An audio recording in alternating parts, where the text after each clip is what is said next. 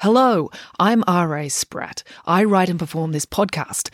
If you'd like to support the show, I'm a children's author, so you can buy a book by me, or you can buy me a coffee by going to buymeacoffee.com/storiesRASpratt.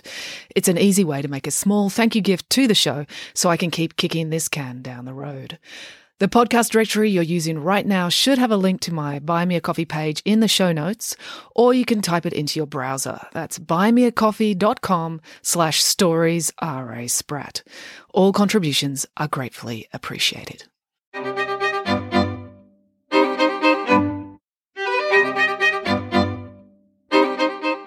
Hello and welcome to Bedtime Stories with me, R.A. Spratt. Okay, so last time on the podcast, Loretta had just agreed to go to the Cockroach Racers Ball with Joe. So let's pick up the story there. Today we're reading Chapter 21, The Ball. Here we go. "Do you think these disguises will work?" asked Finn skittishly. It was Friday night, and he and April were walking the last couple of blocks to the town hall where the Cockroach Racers Ball was being held. Finn was dressed as a unicorn, and April was dressed as Rudolph the Red-Nosed Reindeer. They didn't want to know why their father had these costumes in a trunk in the attic, but he did, and the costumes completely covered their bodies and faces, so they were wearing them. "Of course they'll work," said April aggressively. "No one can recognise us, can they?" "But we're pretty conspicuous," said Finn. "We're going to really stand out." "Rubbish," said April. "People wear all sorts of weird things to parties. No one will even notice us." They could hear music playing as April jogged up the front steps to the venue. Finn hurried after her, not wanting to be left behind. The Currawong Town Hall was a surprisingly grand Art Deco building with fake plaster copies of Grecian statues and heavy brass fittings. Finn and April crossed the lobby and pushed open the heavy double doors that led into the party. "Oh dear," said Finn. "We may have made a terrible mistake." Everyone else at the party was dressed in black tie.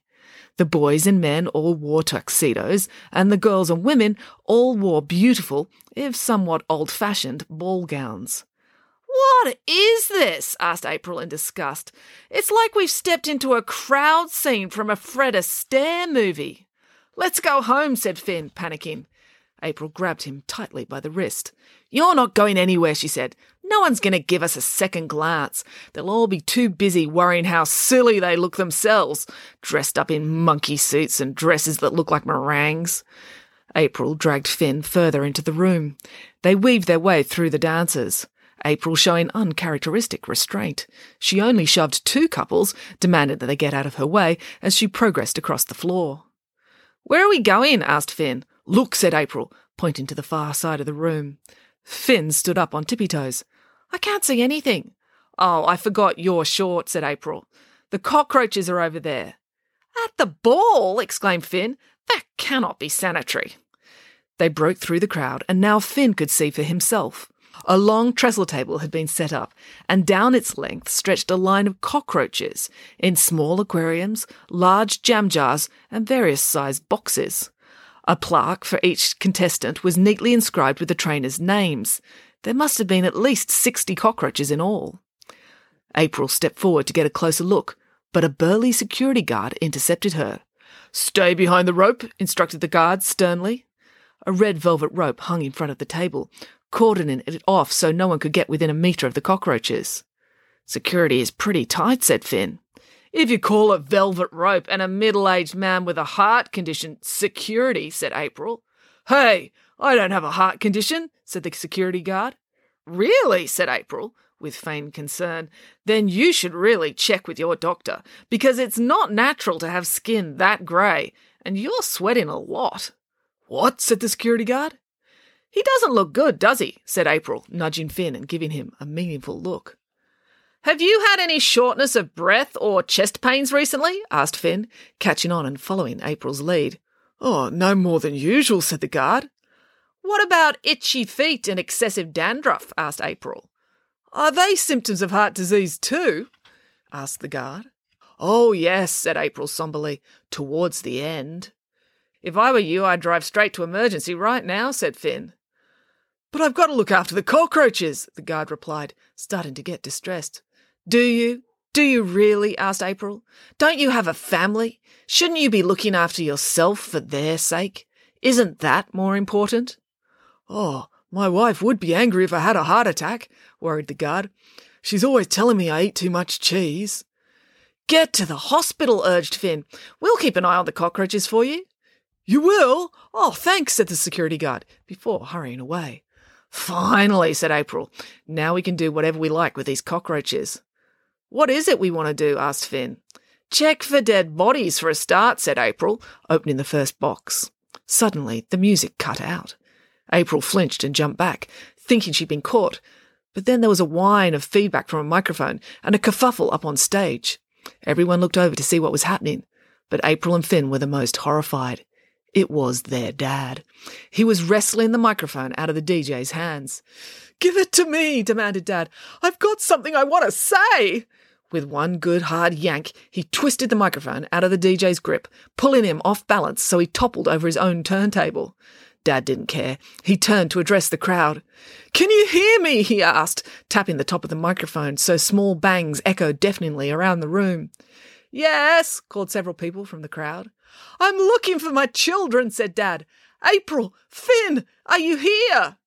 Finn started to move forward, but April grabbed him. "Don't," she whispered. "We're not meant to be here, remember? We can't reveal our identities." "I need you," Dad pleaded.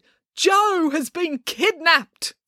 Finn broke away from April and forced his way through the crowd to the stage. Dad was still looking out, scanning the sea of faces. He wasn't expecting his children to be dressed as animals. Finn tapped him on the foot. Dad flinched when he looked down at the human-sized unicorn. "Are you one of them?" he yelped. "Are you with the collective?" "No, Dad, it's me, Finn," said Finn. He pulled open the mouth of his unicorn suit so Dad could get a glimpse of his face. "Oh, what a relief," said Dad. "And what a good idea to come in disguise. If only Joe had thought to do the same." Tears started to well up in his eyes. "What happened?" asked April. She'd come over to join them. "Can we trust the reindeer?" asked Dad. "It's April," said Finn, "so probably not." "I was in my office repairing some chainsaw damage to the wall when I heard them coming," said Dad. "Heard who coming?" asked Finn. "The collective," said Dad. "They came in a helicopter. My first thought was to go down to the cellar and lock myself in until they went away. But then I heard footsteps on the deck, and when I looked out the window, Joe was being dragged into the helicopter and it flew off." "But why would anyone want to kidnap Joe?" asked April. "To get to your mother," said Dad. "They can use him as leverage." "I don't know," said April. "I'm not convinced she liked him that much. I don't think it would work." By now the music and dancing had resumed, but there was an increasingly loud pulsating beat that didn't appear to have anything to do with the song that was playing. "What is that?" asked Finn. "What?" asked April. "That sound."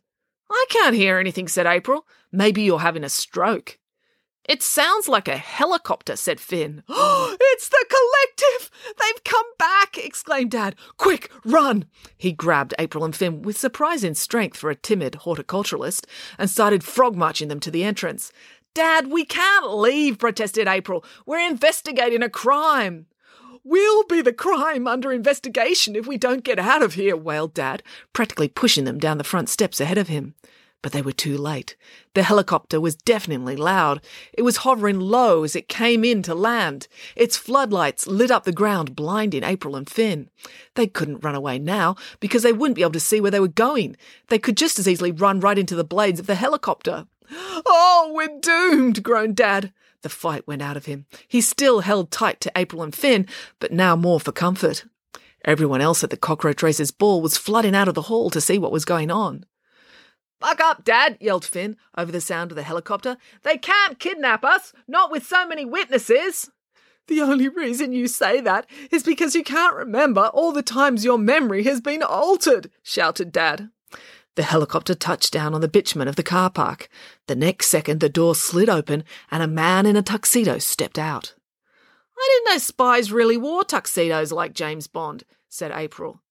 "That's not a spy," exclaimed Finn. "It's Joe."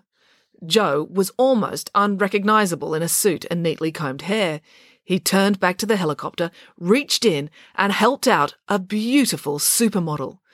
Except, of course, it wasn't a real supermodel. "That's Loretta!" exclaimed April. "No!" cried Finn. It was amazing Finn could speak at all. He felt like his heart was being crushed. Now, when tectonic plates spend millennia pushing into each other with unimaginable force, the pressure is so great that the carbon in the rock is compressed into diamonds. And that is how crushed Finn's heart felt in his chest at that exact moment, like it was being crushed so hard it could form a diamond. Loretta and Joe swept towards them, Joe holding her tightly, as if worried that this terrifyingly beautiful girl would be blown away by the downthrust of the helicopter. The crowd parted, except for Finn. April had to yank him out of the way. Then the crowd flowed back into the hall, like the tide returning. Everyone chattering excitedly, with a new buzz of exhilaration in the air. "What just happened?" asked Dad, beginning to wonder if his oldest and least articulate child really was a spy. The tuxedo did seem like a uniform for those people. It wouldn't be the first time a spy had snuck past him and infiltrated his family. That was what his wife had done. Dad turned and looked at the helicopter. "Is that my helicopter? And was that the girl from next door flying it?" Dad reached in, turned the engine off, and took out the keys. "Loretta had to make a dramatic entrance," sniped April. "She does everything dramatically." This really was the pot calling the kettle black, because April had quite the flair for dramatics herself. "Ah, Mr. Pesky, I presume," said Mr. Lang, walking down the front steps of the town hall towards Dad. "We meet at last." "Are you Collective?" asked Dad in alarm. "Close," said April. "He's the school guidance counsellor." "Is that your helicopter?" asked Mr. Lang, nodding at the keys in Dad's hand. "I'm not breaking any government regulations," said Dad defensively. "OK," said Mr. Lang, "but the reason I ask is because at this year's cockroach races, there's going to be a display on aviation through the ages." "What's that got to do with cockroaches?" sneered April. "Cockroaches have wings," said Mr. Lang. "They fly. Come with me, Mr. Pesky. I want to discuss the logistics of putting your helicopter on display." Mr. Lang took Dad by the arm in the experienced manner of a teacher used to grabbing hold of a child so they can't get away. He led Dad back inside the hall. "I want to go home," said Finn hoarsely. "What about our investigation?" exclaimed April. "We've barely begun."